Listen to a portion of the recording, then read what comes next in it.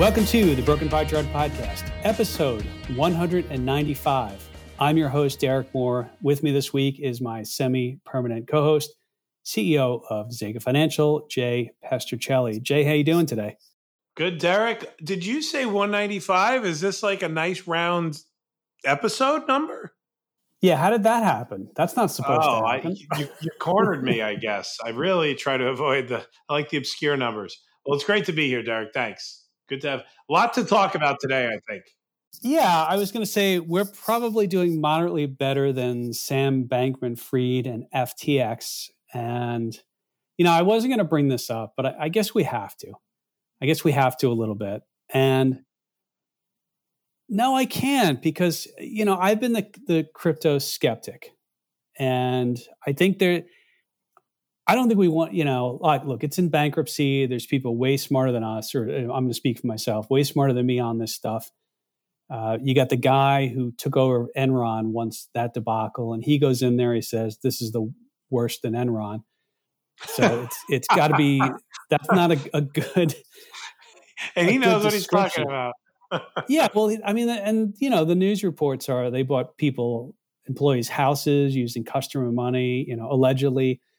So it's kind of a mess. I'm just going to say it.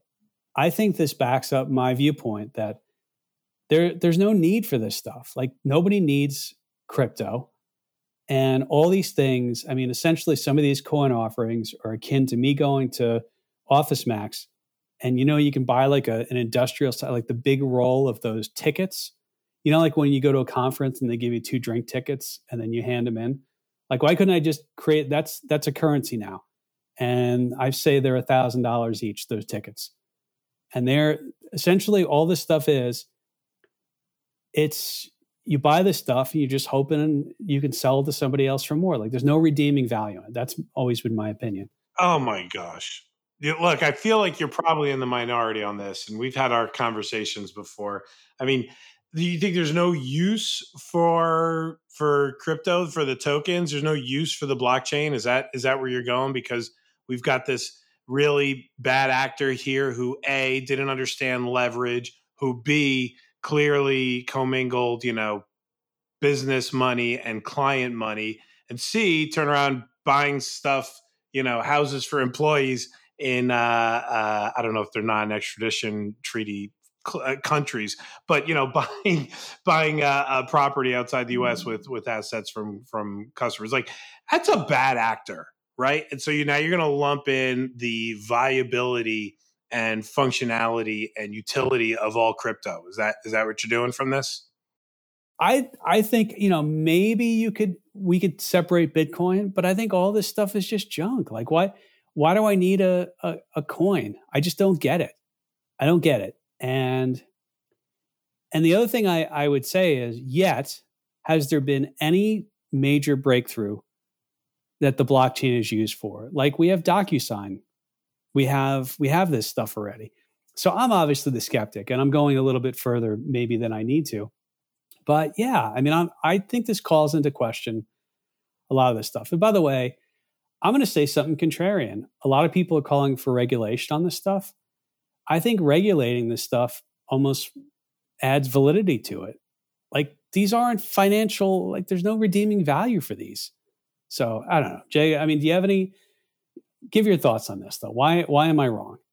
Look, I think what happened with that company was terrible. And, a lot of mistakes there and a lot of things that, I won't go so far as to say fraudulent, but certainly suspect. Until we get the final version. I'm allegedly. Not the person doing it. I think you can say allegedly, right? Like Jim Rome used to say, allegedly. I don't know. Sure. I mean, I don't know if I've even heard the term, but the point is, I still do think there's value in the blockchain. I think there's value in the distributed data. I think that there's, an actual market versus your Staples false tickets. I mean, there's an actual market where people are really trading these things, and like all things, something's worth what someone's willing to pay for it. And there's a lot of people buying and selling throughout the day, throughout the night, throughout the weekend on these things. And so, look, I don't doubt that there's a lot of people questioning the validity of it.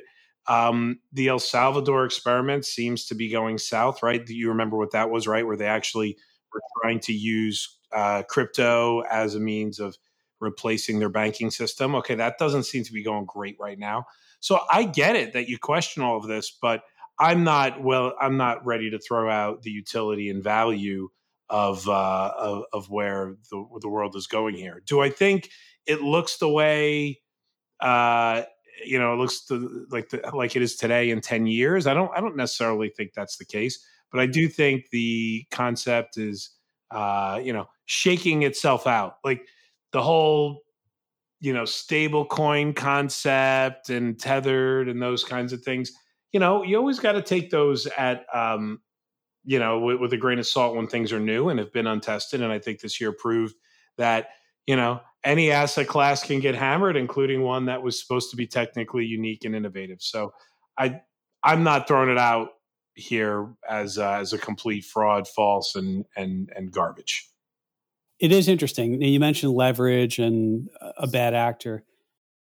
I forget who had posted this, but I guess they had done an interview with Sam Bankman-Fried.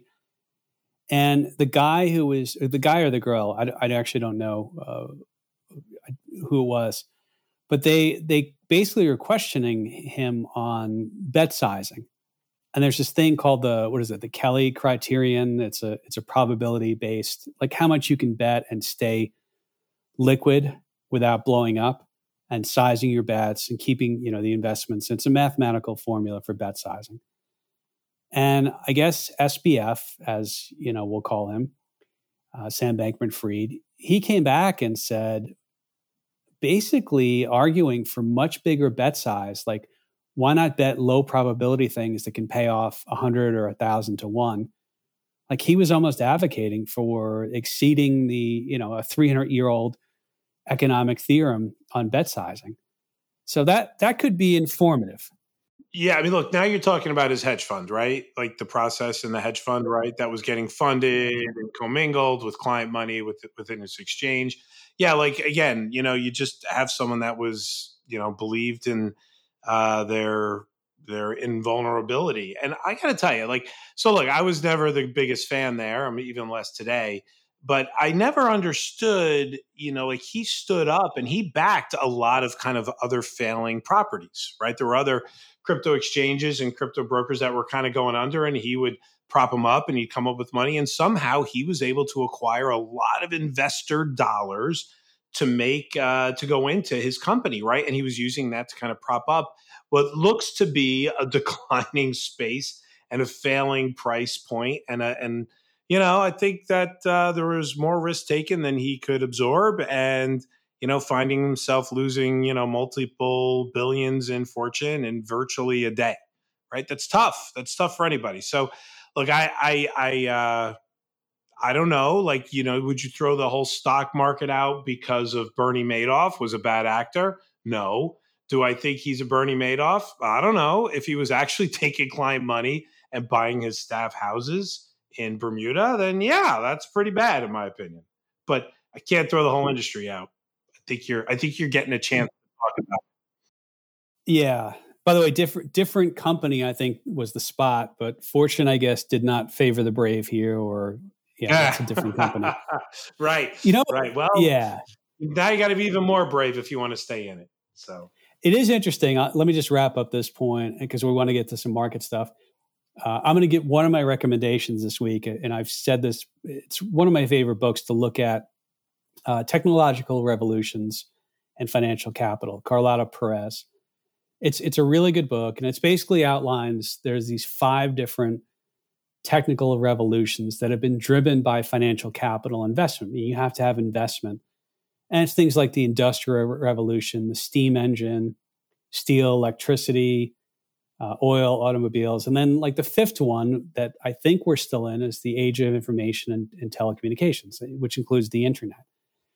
And the reason why I bring this up is, so I'm not convinced that there's anything there. I mean, you have more faith, I'll call it, in that. But it is interesting, like when the internet came up and you think about the end of 90s, the early 2000s, they call it an eruption phase, a frenzy phase, and there's usually a crash involved. And think about all those internet companies. Like a lot of those aren't around anymore. You had a lot of money went into the space. And then what happens is once the standards are set, then you have that technology is adopted. It's gone through the frenzy. It's gone through the crash. The remaining people are still standing. And then you have, a Domino's pizza is, enjoying the fruits of that frenzy and that crash, but that technology has been adopted. And you have old line companies using cloud technology. I don't know if this is a mini, we'll see if this is a mini, the standards are going to be set and the bad actors go and things blow up. I don't know, but I guess we'll see, Jay. We will see. I'm not sure that it's big enough, but maybe we should have a friendly wager. We'll design something. We'll give it to charity or something like that. Sounds good. You set the parameters and I'm in. All right, let me transfer to somebody's right and somebody's wrong. I feel like this should be something that we bring up on the show. Oh yeah, I love this idea. Well, let me give you the parameters here. The latest estimate from the Atlanta GDP Now, which is a nowcast, brings in every bit of information, and then they update it. They just updated on the 17th, and their estimate for Q4 GDP growth is 4.2%. Of course, that is an annualized number, but it's the quarterly GDP. Jay, 4.2 is much higher than the blue chip consensus of, I'm going to round this out, of about 0.5%. Jay, somebody's right, somebody's wrong. Who's right and who's wrong here? Yeah, so this is really interesting that you bring this up, Dirk, because everybody's talking about, the R word, recession. I know we don't have to go into defining what that means. And everybody's talking about, we're trying to get a slowdown in the economy. But this GDP estimate coming from the Nowcast, which, by the way, has a lot in it, and we'll talk about it in a minute, is really diverging from what the blue chip consensus looks like. And so, it's I think, we've always looked at this number, Derek, with a grain of salt, but given credence to its directional bias, right? So it was trending lower, a year ago before anybody else. And even though GDP wasn't as bad as it was predicting, it did predict, a downtick when nobody accurately predicted a downtick when nobody else was. And now if this is, off by this much, like that much ahead of it and showing, a over 4% GDP number, like that's really, it's a little shocking to me, actually, that they're that far off. And maybe it would make sense to talk about, the components of what's driving that difference. Yeah, I mean, I think one of the main ones is consumer spending. And so the way they break this up, if it's a 4.2 estimate for Q4 or Nowcast, of the 4.2%, 3.29 of that is attributed to consumer spending. Jay, I know we just had retail sales come out. I don't know if this is people levering up credit cards or what, but the consumer is still spending on a nominal basis, Jay. And I think we've seen that. And then the other piece of this, non-residential fixed investment, 0.68% of that, and net exports. And of course, the dollar being higher helps our exports because they're, in dollar terms, they're worth more. The thing that's not surprisingly not doing as well is residential investment, minus 0.54, and change in private inventory is slightly down. Jay, I mean, the consumer is still spending on a nominal basis, right? But real retail sales, their peak was March of 21. So I think this is where the nominal thing comes into play, right? Yeah. So so understanding nominal versus real, like, right? Or that's kind of the difference here, right? When you say, well, you're spending dollars today, but those are kind of inflation-based dollars, right? That's the nominal difference. Am I correct on that? Yeah, real is adjusted for inflation. And by the way, GDP Nowcast is a real GDP growth forecast. But I think, the consumer continues to be strong, which, by the way, does that mean the Fed is having no effect on the consumer? All right, let's set that off for a second. Well, yeah, no, so you're right. So the thing that I would say about this, right, it's been the larger driver, right, consumer spending. No surprise about the residential investment, right, at this point being the thing that's ticking negative, right? Real estate, uh, even this residential piece is probably the first thing that gets impacted when the Fed makes a move, whether up or down. And they've been definitely impacting real estate, in my opinion, pretty hard. That doesn't seem to have filtered into the rest of the spending habits, though, for the U.S. consumer because it's still pretty strong. Yeah, and by the way, I mean real retail sales it is flat to slightly down since March of 21, and so this does. I know we talk about earnings too, and all right, just to close the loop on this, I tend to like the direction that the Atlanta GDP Fed now has given us, and so I'm inclined to say that is correct. I don't know what the total, because remember it's Q4. We're in Q4, which means there's a lot of data left to go. But I'm inclined to go with this. Maybe people are overly bearish, Jay. So in the who's right, who's wrong, someone's right, someone's wrong. You say the Atlanta Fed is right with the higher than 4 versus kind of the broad blue chip consensus of being at the just under a half. That's right. I think you get a surprise tick up, but 4 seems really extreme to me. Can I be in the middle with the trend upwards? I guess we don't get a vote. So if I had to vote who's right, I would say the trend of the Fed is probably correct, but that seems way too extreme to me. I guess we'll see. Agreed. All right. So the other thing I want to talk about is we always bring it back to, everyone's trying to figure out whether or not there's going to be a recession. And you always say, and I'll paraphrase and you can correct me, like, who cares? Because it comes down to, for stock investors, are earnings growing or not? Are revenues growing or not? And what's going on with margins? That's really the most important thing.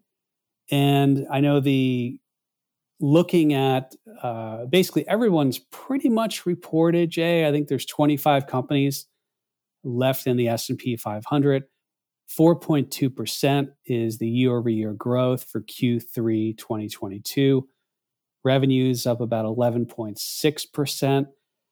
Interestingly enough, if you take away energy, so X energy, earnings are down 3.6% year over year. Jay, I think we still want to look at earnings, though. And earnings, although they're down X energy, I think they're holding up pretty well. Wouldn't you agree? Yes. Yeah, I do. The X energy piece is interesting. And you'll have to remind me, is that significantly different than last quarter? That feels like in line with last time that we talked about the impact of earnings X energy, right? It's pretty similar. Yeah, no, that's right. I think earnings were flat last quarter. X energy, they were down. Yep. Yeah.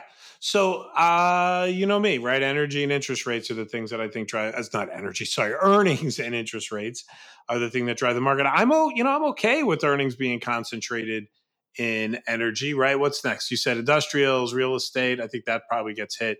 Then you look at communication services and financials.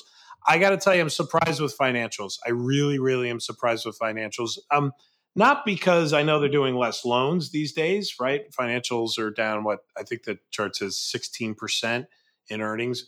But, I don't know. Have you seen your savings rate and your checking rate go up to 4%, or 3% even, right? So the net interest margin, I think they're still not distributing that out to consumers. And that's the primary driver a big driver of bank and financial income. So I'm surprised at financials, really, not communication services, right? You look at the Googles and the Metas of the world, Facebook, those guys are obviously dollars get cut first for marketing when people are scared. But, overall, yeah, I got to tell you, I don't think it's not a dismal picture from an earnings perspective. It's certainly not where we were last year.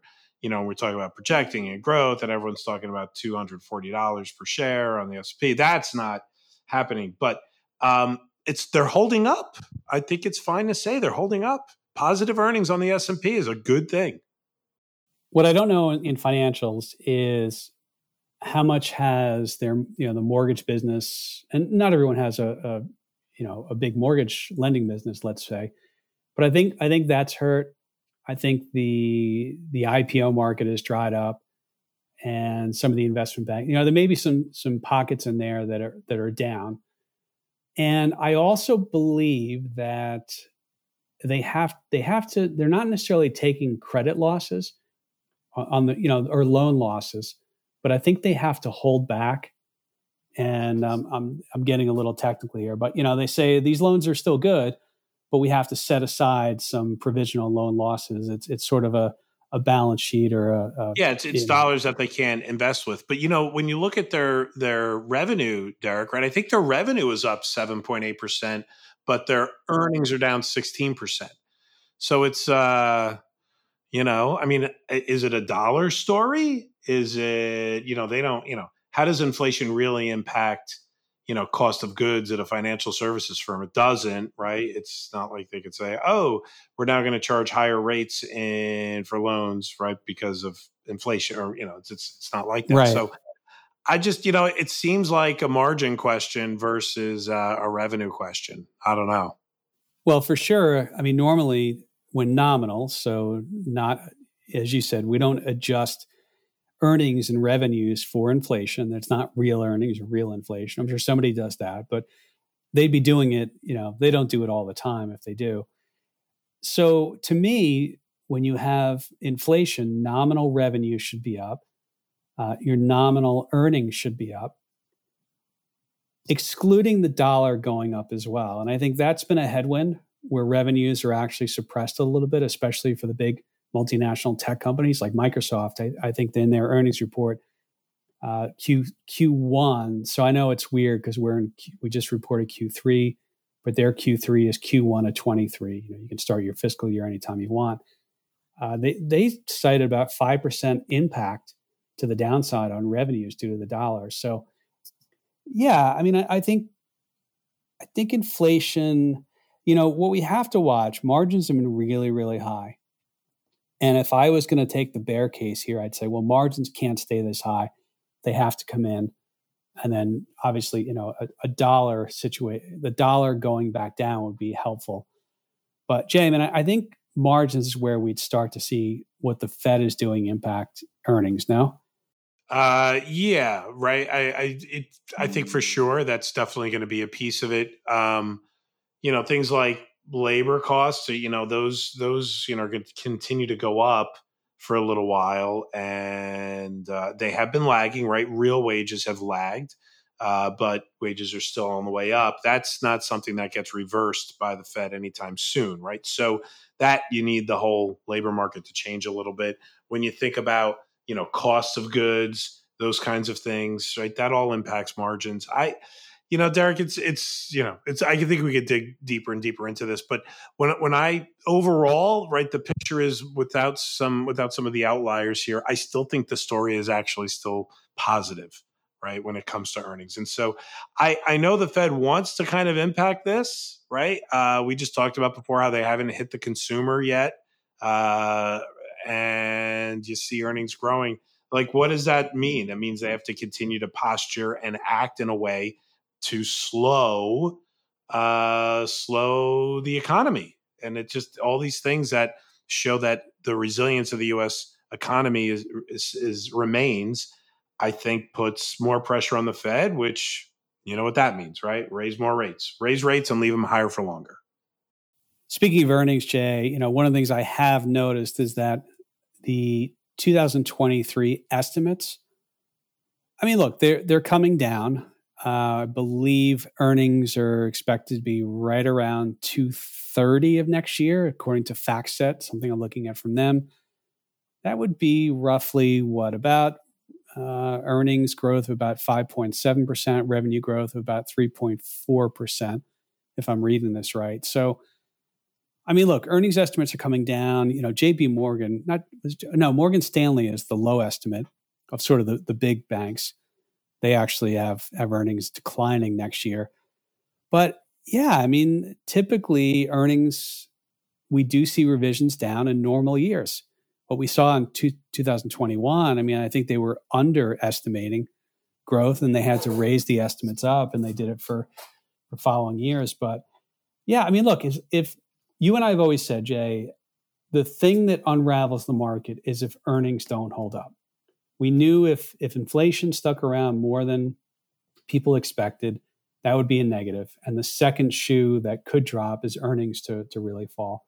And so far, I'd say earnings estimates, while they're declining, they still show growth. This still remains a multiple-driven bear market. And I got to be honest with you, I haven't done the research of this, Jay, but how many bear markets don't have a decline in earnings? That would be an interesting question for us to bring up. It really would be, right? Earnings were up, but still multiple contracted. But, I think this is we've talked about how unique this year is with rates changing, and, what a risk-free investment looks like now versus in other years is very different. 100%. Which brings us back to really something we've been watching as well, is the inversion of 2s and 10s, 3 months. So Ken Harvey was the guy who wrote the initial paper, and he used the 3-month treasury against the 10-year? 10-year, 3-month. Yeah, 10-year minus 3-month. Yep. Yep. And that one has inverted. You've been looking at this as well. I think everything's inverted, but the degree of inversion's getting a little bit large, right? Yeah, this one, everyone talks about 2s and 10s. I think that is the one that kind of shows some more false positives than others. But when you look at the degree that we're inverting here, when you do the 10-year rate minus the 3-month rate, I mean, we're at 0.5%. We're getting close to 0.5%. And, that usually precedes, and that to that degree, I shouldn't say usually, when I'm looking at the last 4 recessions, that inversion preceded all of them. And, by the way, including COVID, right? Which was odd, was that coincidental or not? Hard to know that one. But, it's one of those things that this is, if you're going to look at an inversion of the yield curve where people are preferring to take longer term safety, I guess you got 2 factors on this, right? Is it because the 3-month is going up or the 10-year is going down? It's a factor of both. But this metric that we are inverted has definitely preceded the last 1, 2, 3, 4, or 5 recessions, right? So, nothing's 100%, of course, but this one's, done a pretty good job of predicting the recession. But again, I go back to the "who cares what a recession is" comment. But it kind of flies in the face of the Fed GDP, the Atlanta Fed GDP number, where they're talking about GDP growth. Meanwhile, the bonds are showing a lot of fear. I go back to December of 18, and myself, you, I think Mick, you and us 3 were on a call, and the Fed raised. It was the last Fed raise of December of 2018, and on the call, I remember just saying it out loud. They just inverted us. I don't know if you remember that, but I mean, the Fed literally inverted. And I know, I mean, look, we had the inverted curve. We did have a recession. Some people say, but that was because of COVID. It's not, we wouldn't have had a recession. There were some things that kind of pointed after the fact that, hey, I mean, that's, it looks like we had a, recession coming anyway, but who knows? We'll never know. Now that one inverted. I don't know if that one inverted the 10s and 3-month. I think that was the 2 and 10 that ended up inverting there. I could be mistaken about that one. And it was early. If you're going to count that 2020 sell off, I'm avoiding the virus word. I would tell you that this one to me gives more credence. And I've been watching it all year, and it has held up really well. But this month, it's really kind of rolled over and gone inverted. By the way, typically you don't see recessions. I think even the thing you and I were looking at this morning that you passed along to us, the recessions don't come when it's inverted. It comes after it uninverts. And I don't know if it's coincidental of, the NBER, they deem what a recession is or isn't. But I mean, I'd like to think one of these times you don't get a recession. It can be proven wrong, right? I mean, nothing's fail proof, right? So that could be the case. Listen, I mean, that'd be nice if we don't. But again, This one's almost, it's kind of fabricated. Like during those, when we were just talking about those things, like there weren't huge Fed moves, right? That caused the move like this.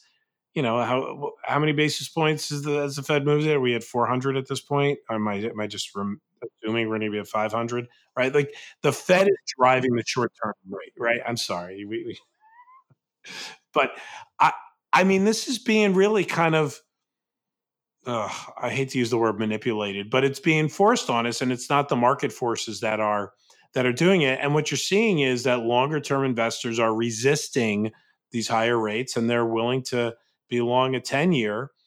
There's I have two schools of thought, by the way, on the 10-year being, where it is in yield, right? That means, so the fact that it's got a lower yield means, there's more purchasing on that one, arguably, than the shorter term, right? So what typically it means is investors would rather lock in a longer term yield at 3.7% versus something shorter, and then that matures and they're kind of stuck holding the bag and not knowing what to do.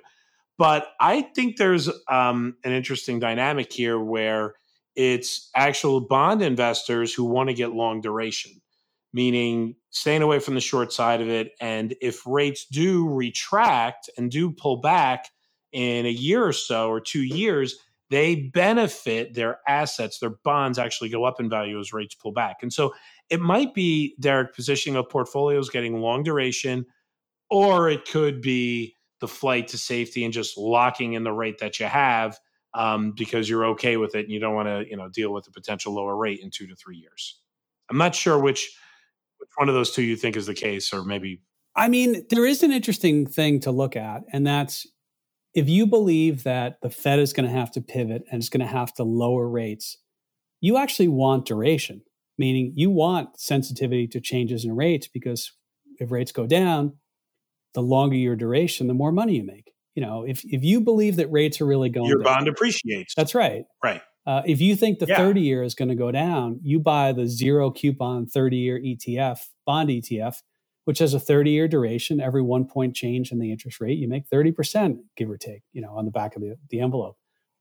So I think that's interesting. And there could be some positioning of some traders, and they may have it hedged too. There's nothing to say that they don't have it hedged as well. And I go back to, I don't have it in front of me, but I remember discussing with you and some of the other folks on our investment committee that typically what you see is interest rates start to drop. When I say interest rates, things like the 10-year or the 5-year, after the Fed has already started raising, not when they're done, but when they've started. And it's almost like the bond market is anticipating what's going to happen in the future with the Fed. Same way that we say the stock market anticipates months in advance, the trough of the economy. So I think you might have something there that people are willing to step into that. Because if nobody was willing to buy them, and we know the Fed's not buying stuff right now because they're reducing the balance sheet, those should be going up, meaning bonds going up or bonds going down, interest rates going up. So yeah, that's it. I think you might be onto something there. And if people are right, they can make some money with it. Who knows? Yeah, you can make some money on those longer term bonds. And the playbook was kind of showing itself before August, which was like what you just said, where the 5 and the 10-year start to drop while the Fed is raising rates because of an anticipation that they'll eventually reduce rates. But that August Jackson Hole 8-minute, was it even 8 minutes? 8-minute speech by Powell kind of told everybody, you're not listening. We're not going to do what you think we've done in the past, because we really need to make a change because we haven't been able to impact it so far. You're not listening, right? He basically scalded the market on that press, and he continues to do so, right? He even did it, this month, right? And I guess we're going to get it. We're going to get it again in December. So, I just, it's again, they're using rhetoric, they're using their actions, and they need to really create the slowdown in the economy. And I think you and I have argued that when everything looks like, when all you have is a hammer, everything looks like a nail. They have one tool, right? Raise rates. And they can raise it faster or slower, and they can talk about it. But, are they really able to impact inflation, the type of inflation that we had? You and I have questioned it. And so far, it hasn't shown that they've had a really strong impact on it. And, without going too far. And they said they'll go too far. They said there'll be pain, and they're going to leave it there. So, they're sticking to their talking points, but whether they're really making an impact or not is we don't know, and they may cause a whole different set of damage. I've probably said this before. I sometimes feel that the medicine is worse than the disease in this scenario that we're taking, right? So we'll see. The only thing too, it's kind of interesting in that, so the market rallies, we have this gargantuan 1 day, 2 day move that's many standard deviations past, what's sort of expected by things like the options market, implied volatility. And the market does that on a 0.4% month over month increase in inflation. And if you recall, what was it? A few months earlier, the market was expecting, negative 0.10, and they got 0 or something slightly positive, and the market fell. Like, inflation still went up. So why did the market rally? Sometimes it just doesn't make sense how the market reacts. And then, of course, as you said, the Fed governors have been quick to come on and say, "Oh, no, we're not done." Data dependent, they changed some things. But it is interesting sometimes in the short run how the market reacts. And I think, though, we started to see good news be good news again. And I thought that was an interesting turning point. I don't know if it's the quote unquote green shoot for the markets, but not all good news has been met as bad news, right? I think we had some other good news this past week too, and the market didn't do well with it, right? What was the news on Thursday? Oh, the employment? That was retail sales. Yeah, the unemployment was good, right? Lower claims. The market didn't like it. So it's nice when good news is good news, right? Right now, I still think it's mostly good news is bad news for the market. But, we shall see. It's nice when everything's kind of in line, like, oh, that's good. So the market goes up. No, we're not in that mode yet by any means. But it's, you asked why the big move. It was the rhetoric was, oh, it's topped out. Yeah, we know we still have an increase, but it's increasing less. And the market's always going to jump on that early, right? You have the early adopters that are going to try to time the bottom on this. And, it was a big day. That day was also kind of a squeeze day, right? A little short squeeze going on there at the end of the day as well. So, look, hard to kind of, round that out. But we're still in this volatile period, Derek, and we are very data driven. But like when you look at the things that really move the market on the big days, whether it's CPI or it's unemployment or it's a Fed day, these are real fundamental, what I'll call data points, right? These are kind of economic broad-based data points that are causing near-term movements in the market. And so, until that stops, I'm not sure we could start to get, the true rebound. And if every one of these rallies are really the 15% bear market rally, this could go on for a little longer until the Fed, talks about easing up. And at that point, I think then you see a significant change. All right, Jay. Well, I think we've covered the downfall of crypto. You can send me emails and tell me how much you disagree with me. Derek.moore@zegafinancial.com. That's DEREK.M. I just sent you one. Oh, yeah. I know. I didn't even get the email. MORE@Zega. Z as in zebra, E as in Eddie, G as in George, A as in Apple. Financials up to you to spell correctly.com. Yeah, go ahead and send me the emails. And, I've always made the parallel, Jay, that crypto reminds me of the baseball card bubble in late 80s, early 90s. And, all these things, you say they're worth something, but they're only worth what you can sell. And you can sell them if somebody's willing to pay more. Like, there's no cash flows that come in. Sure. So, all right. Yeah. We're going to go to recommendations. And I said one of mine already, Carlotta Perez's Technological Revolutions in Financial Capital. That is an interesting read. if you want to understand from her perspective of how these 5 major, revolutions happen and the phases. You always have a crash, but then you have this sort of lasting thing where the standards are set. And like I always give the example, like there are old line chemical companies who are using cloud computing. So they weren't part of the technological revolution, but they're enjoying the fruits of that. But Jay, I think one of the ones, Tulsa, is that a recommendation for you this week, or do you got some others? It is, yeah, Tulsa King, which is Sylvester Stallone as a gangster who goes to Tulsa because there's no room for him in New York after he gets out of jail. By the time this comes out, 2 episodes will have been out already. But the first episode that I watched, I liked. And, I got to tell you, Derek, I'm very I feel unprepared with the recommendation. You come out with this really smart book and I come out with, a recommendation of Sylvester Stallone as a gangster. Like, I feel like I've brought down the class of your podcast today. I have a movie that is not highbrow by any means. It's not academic. All right. Well, it's on Paramount Plus, Tulsa King, if you want to watch it, if you're wondering where to get it. Is it Sundays? So, I think it's Sundays. Yeah, Sundays. So, all right. I saw the first one after you told me about it. I enjoyed it, and it's a good role for him. I feel like he fits it really well. It's almost perfect for him.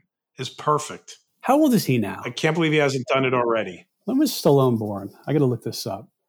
When was Stallone born? I mean, he did Rocky. What did Rocky 1 come? He was born in 46. So what does that make him? He's 75 then. 76, 77? 75. 75, 76. Yeah. We should be able to do simple subtraction. No, 76.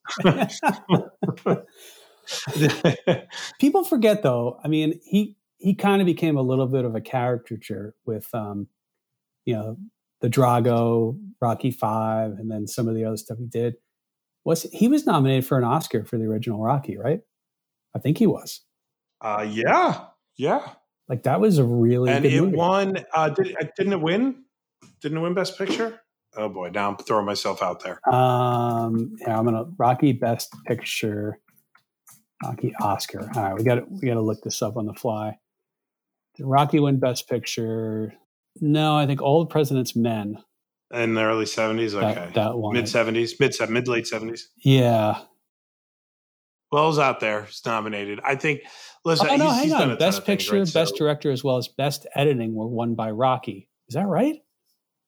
Did it win? Okay, those 3? There you go. All right, I'm doing this on the fly. I like that. I'm not totally. The other one I had was a movie. I think you'll enjoy this one, Jay. It's called Out of the Furnace, and this is a movie came out in 2013. Randomly, I think it was on HBO or one of these. It's got Christian Bale, Casey Affleck, Woody Harrelson. It's got Sam Shepard, William Dafoe. I mean, it's got a Zoe Saldana, I think is how you say her name, but totally, she's really good. It's got an unbelievable cast, and it's got Pearl Jam. Sounds like a great cast. Yeah. Really, really good movie. It's takes place in like Western PA, or kind of on the border, I guess, of Appalachia, PA, that type of stuff.